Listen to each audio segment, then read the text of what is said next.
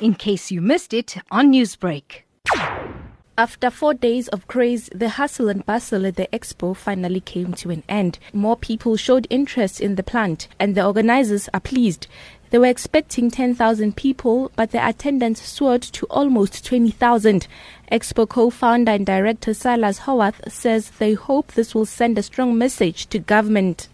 With big business attending here at the Cannabis Expo, it's going to be really, really interesting to see how government actually responds, we've been engaging with government, and I think it's important for them to see that attitudes have changed in South Africa towards cannabis, towards this incredibly versatile plant, and it'll be interesting to see how government reacts once they see the big business potential that cannabis has, the economic potential that the cannabis industry has.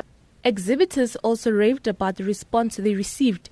Mati Dietrich Gabi's products were flying from the shelves. Gabi sells medicinal ointment made from cannabis. There are people who have bought here for huge amounts that, we didn't even anticipate. In addition to that, there are those that are actually planning to have off-take agreements to buy even huge amounts for export purposes. A group of young growers, breeders and consultants of hemp from Spain say the response exceeded their expectations, as this is the first of its kind in South Africa.